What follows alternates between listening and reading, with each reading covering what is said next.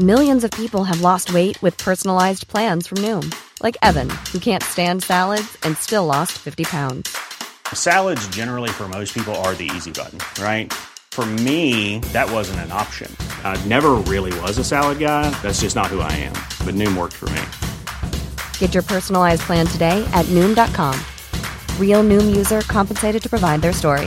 In 4 weeks, the typical Noom user can expect to lose 1 to 2 pounds per week. Individual results may vary. Do you know a student getting ready to go to college? Or are you looking at going back to school yourself? The Woodward Hines Education Foundation and the Get to College program help more Mississippians get to and through college to get certificates and degrees that lead to meaningful employment. They offer free college planning advice, including hands-on FAFSA completion assistance through in-person or virtual appointments. Visit gettocollege.org to learn more.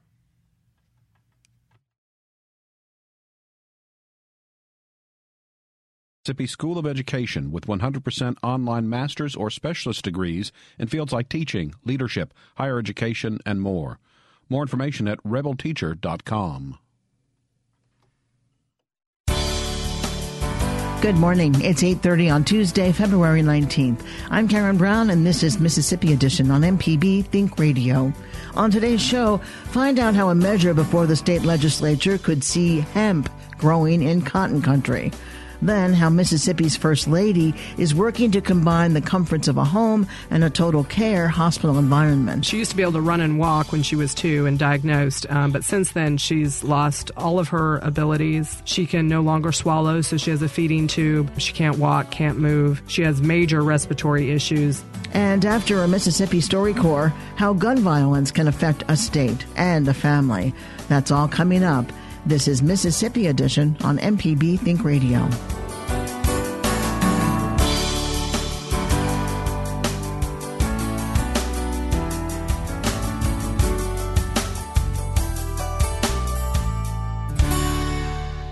A bill that would allow Mississippi farmers to grow hemp is making its way through the Mississippi legislature. As MPB's Desiree Frazier reports, supporters say it will help farmers financially and create jobs. In a debate on the Mississippi House floor, Democrat Tom Reynolds of Charleston in Tallahatchie County supports an amendment to House Bill 1547. It would remove hemp from the state's controlled substance list so farmers can grow the plant. The largest landowner in my county of residence said that they needed this crop because, quite frankly, it's something you can make some money with. House Republican Dana Criswell of Olive Branch authored the amendment. He says hemp is confused with marijuana because they're both varieties of the cannabis plant. Criswell says the amount of THC, the chemical that causes the high, is very low in hemp. The hemp that we're talking about, the industrial hemp, has less than 0.3%, so you can't smoke hemp, industrial hemp, and get high.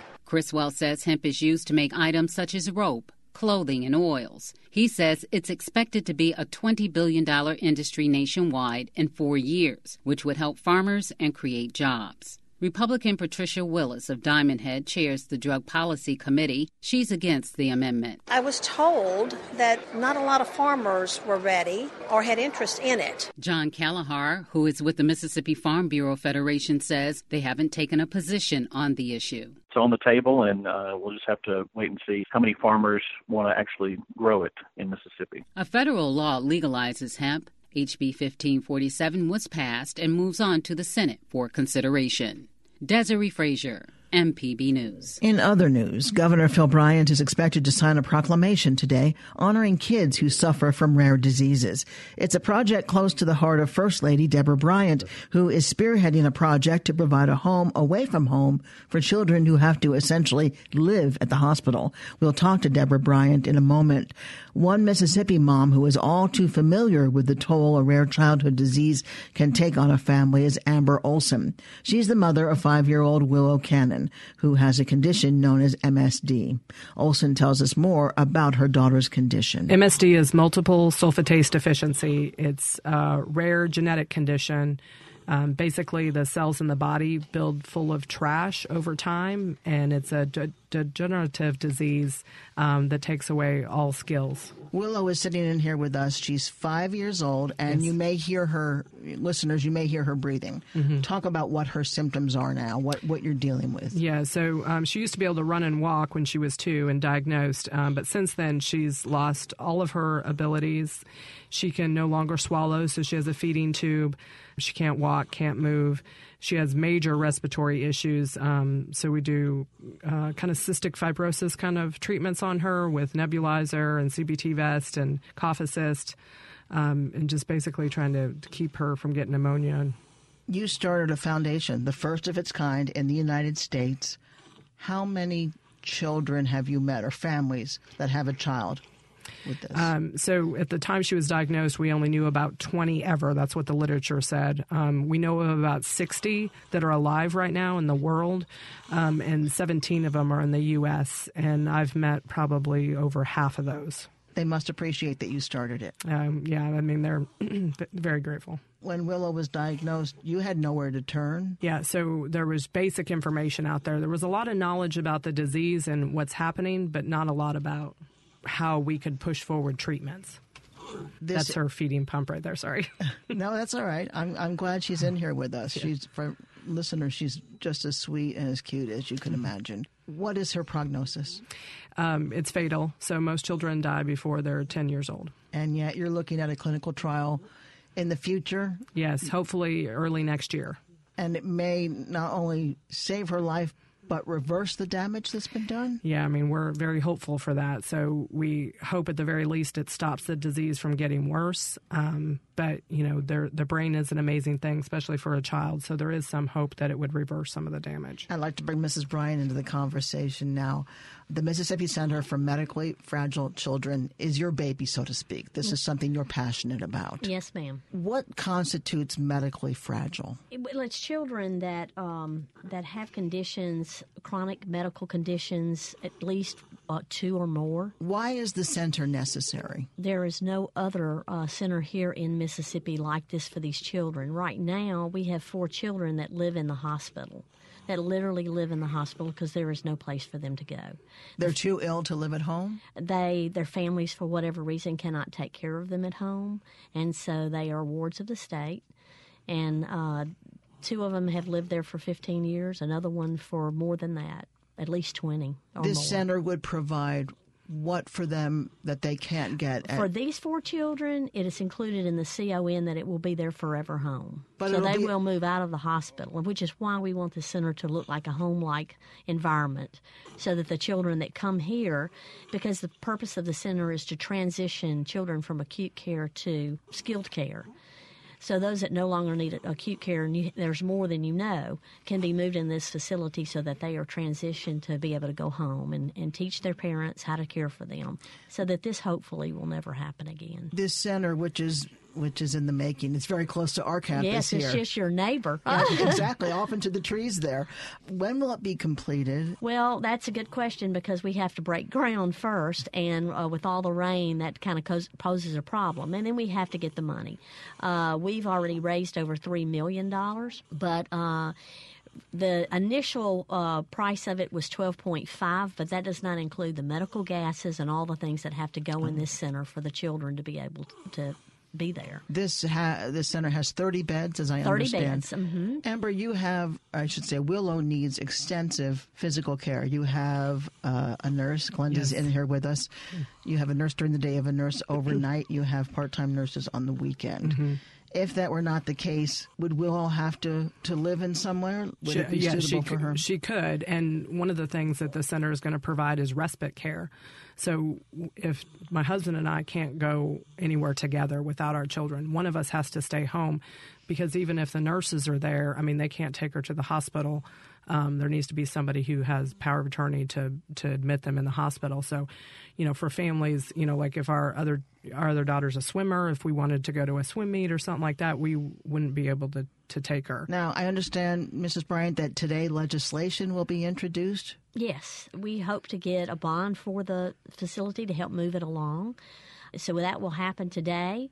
Of course, today is Rare Disease Day at the Mississippi Capitol, and that will be going on until 11. The governor will sign a proclamation for rare diseases at 9:30 in his office. Amber, who's going to be there? How many parents? There's a big group of us. I don't know what the number is exactly, but lots of moms and children, and then rare disease patients themselves. And, as far as the numbers go, we know 30 million people in the U.S. have a rare disease. Half of those are children. That's 15 million. And 5 million children die before the age of 5.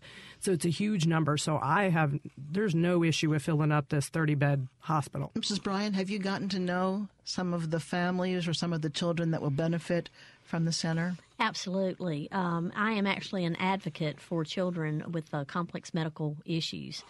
So I sit in on their meetings when they're meeting with the hospital about different concerns.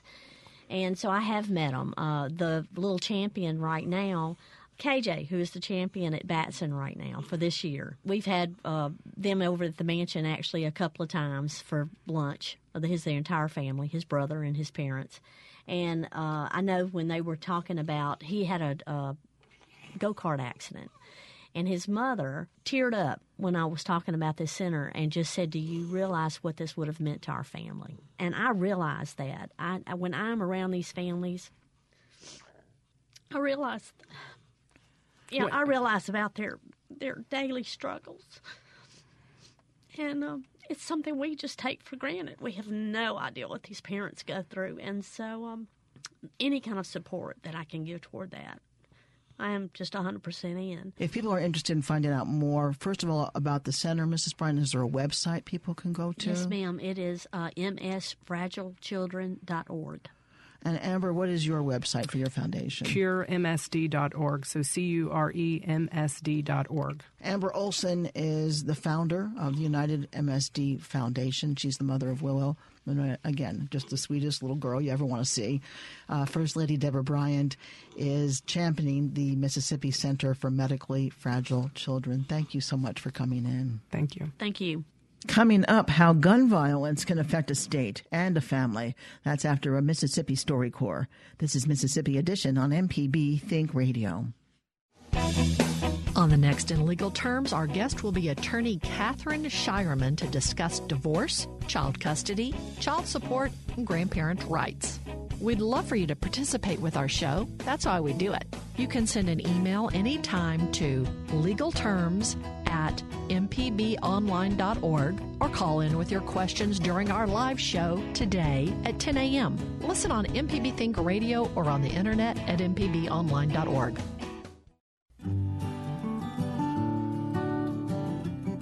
A lot has changed in the decades since Marty Dunbar was brought home by her parents, Raymond and Sidney Schwartzfeger.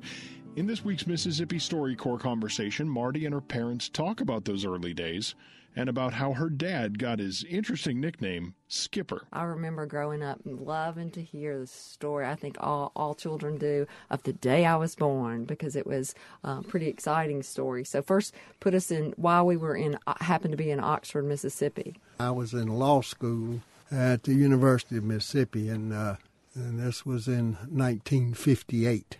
Excuse me, this was in 1960.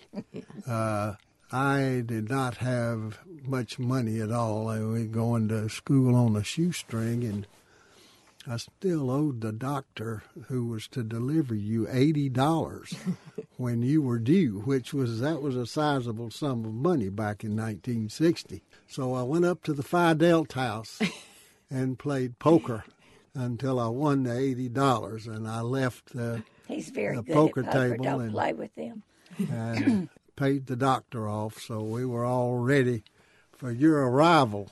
But when we got to the infirmary, in those days it was pretty basic compared to what it is now. We went to an infirmary, and your mother was in labor for 15 hours.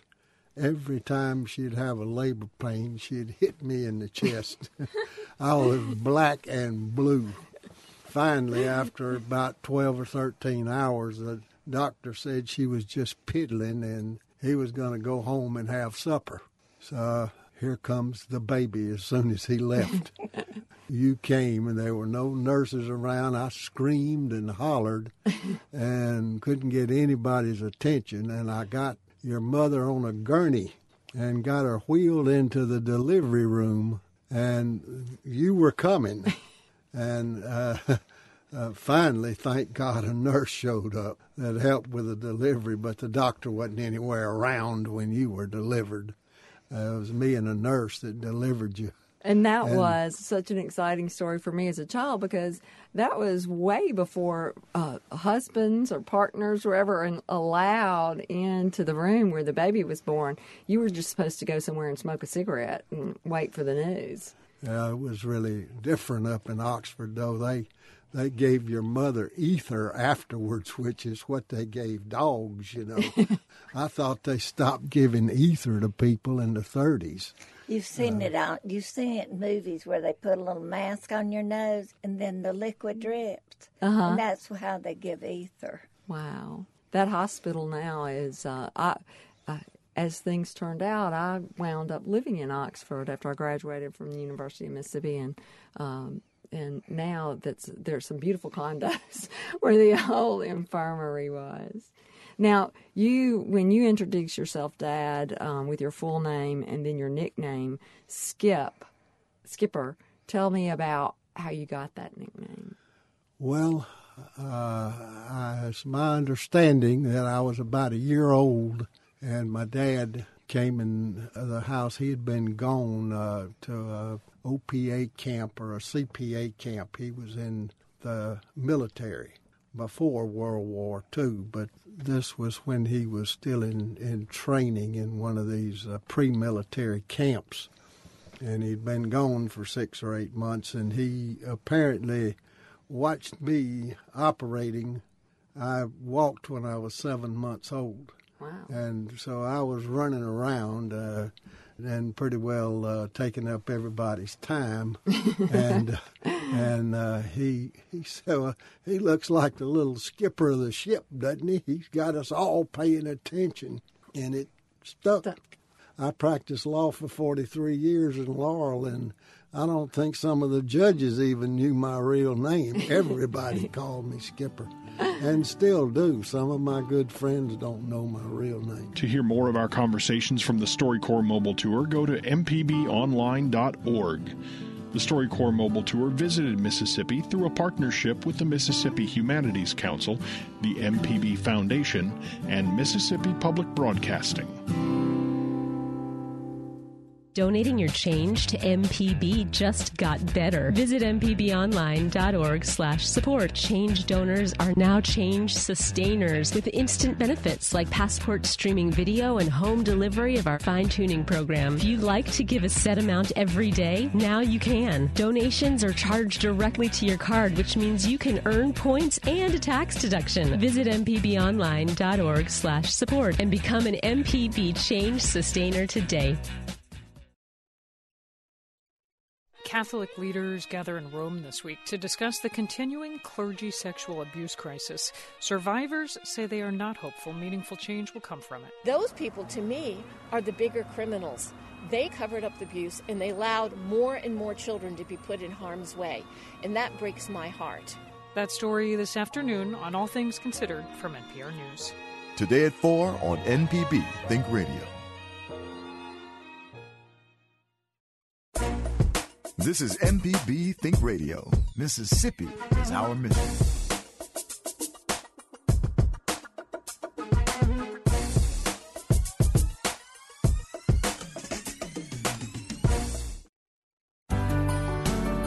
This is Mississippi Edition. I'm Karen Brown. Mississippi activists are fighting a battle against gun violence. Mary Helen Abel is a mother and a gun owner. She's with Moms Demand Action for Gun Sense in America. The organization fights for what they call common sense gun reform. Abel says there are an average of 18 unintentional gun deaths in Mississippi per year. Anytime that a society consistently experiences traumatic events, it changes a society. And there are communities in Mississippi where gun violence is a regular occurrence. And so these children are walking around in fear, not knowing what's going to happen. Tamara Ware is from Jackson and has lost multiple members of her family to gun violence, including her sister. She shares her sister's story with MPB's Jasmine Ellis. Well, in 2013, my sister was shot and killed by her roommate's father due to a a bad misunderstanding about both of them moving, and it just was an argument, and he was drunk that day, and he shot her, and he shot her in front of her son. He was 4 at the time. How old was your sister? She was 26 years old. She had 2 children, correct? And your nephew was there when it happened. How have your niece and nephew been doing? They have not been doing well. My nephew, he's in counseling, but he cannot even stand for people to get loud. If they get loud, I guess it triggers something in him. He has emotional breakdowns. And then we can't bring him out of it for about an hour or so. It don't even have to be pertaining to him. We could be in a grocery store and somebody else is arguing or somebody else is raising their voice. He just can't take it. It's emotionally, he just cannot take it, period. He's receiving help. What are you doing to make sure he receives the help that he needs? And also, are you doing the same thing for your niece, although you mentioned she was at school at the time? They are actually separate. We're actually from Indianapolis, Indiana. So her father stays in Indianapolis, Indiana. That's where she stays. And my nephew stays down here in Jackson, Mississippi with us, not with me and my sister personally. He stays with his father. And so his father, he's very, very good at trying to help him to get things straight. He's going through a lot himself because it's very trying. It's very trying at times for him. He's making straight A's, which is great, but his temper is getting out of hand because he don't know how to channel his emotions. And everything leans back to his mom. He misses his mom. Like when we see him every weekend, every Friday through Sunday. We see him every weekend.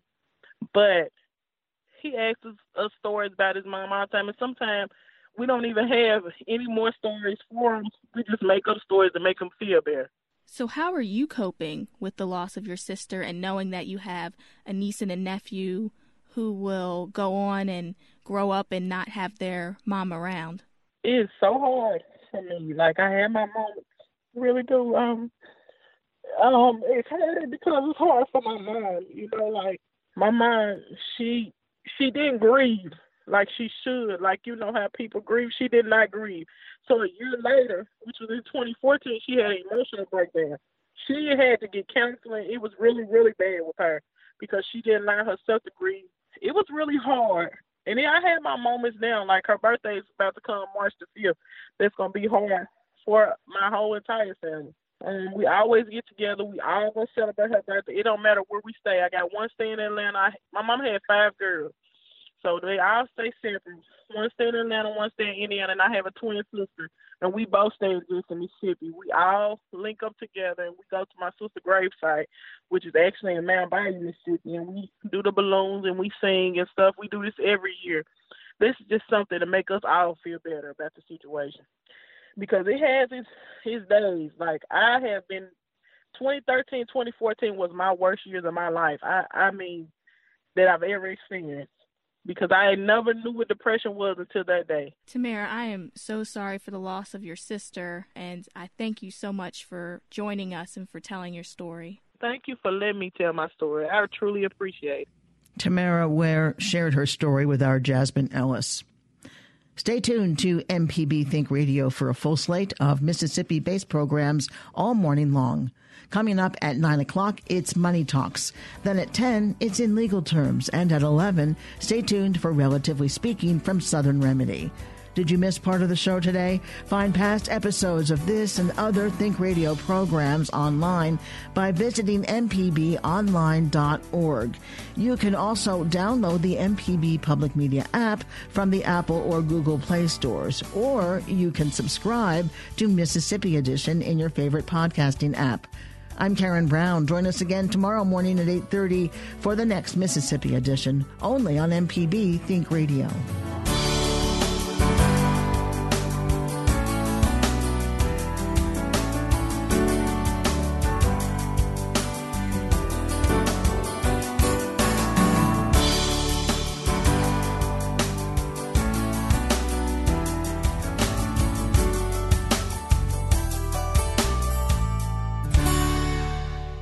Support for MPB comes from the University of Mississippi School of Education with 100% online master's or specialist degrees in fields like teaching, leadership, higher education, and more.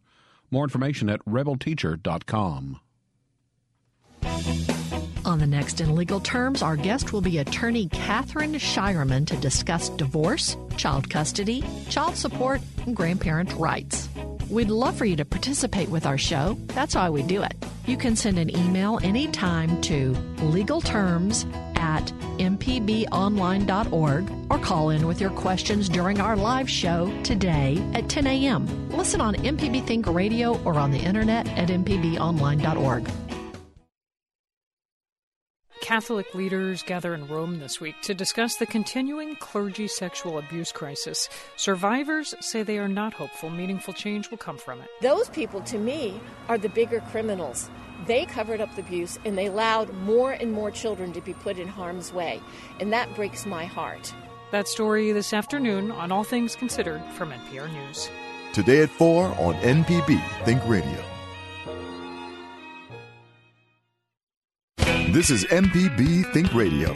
Mississippi is our mission.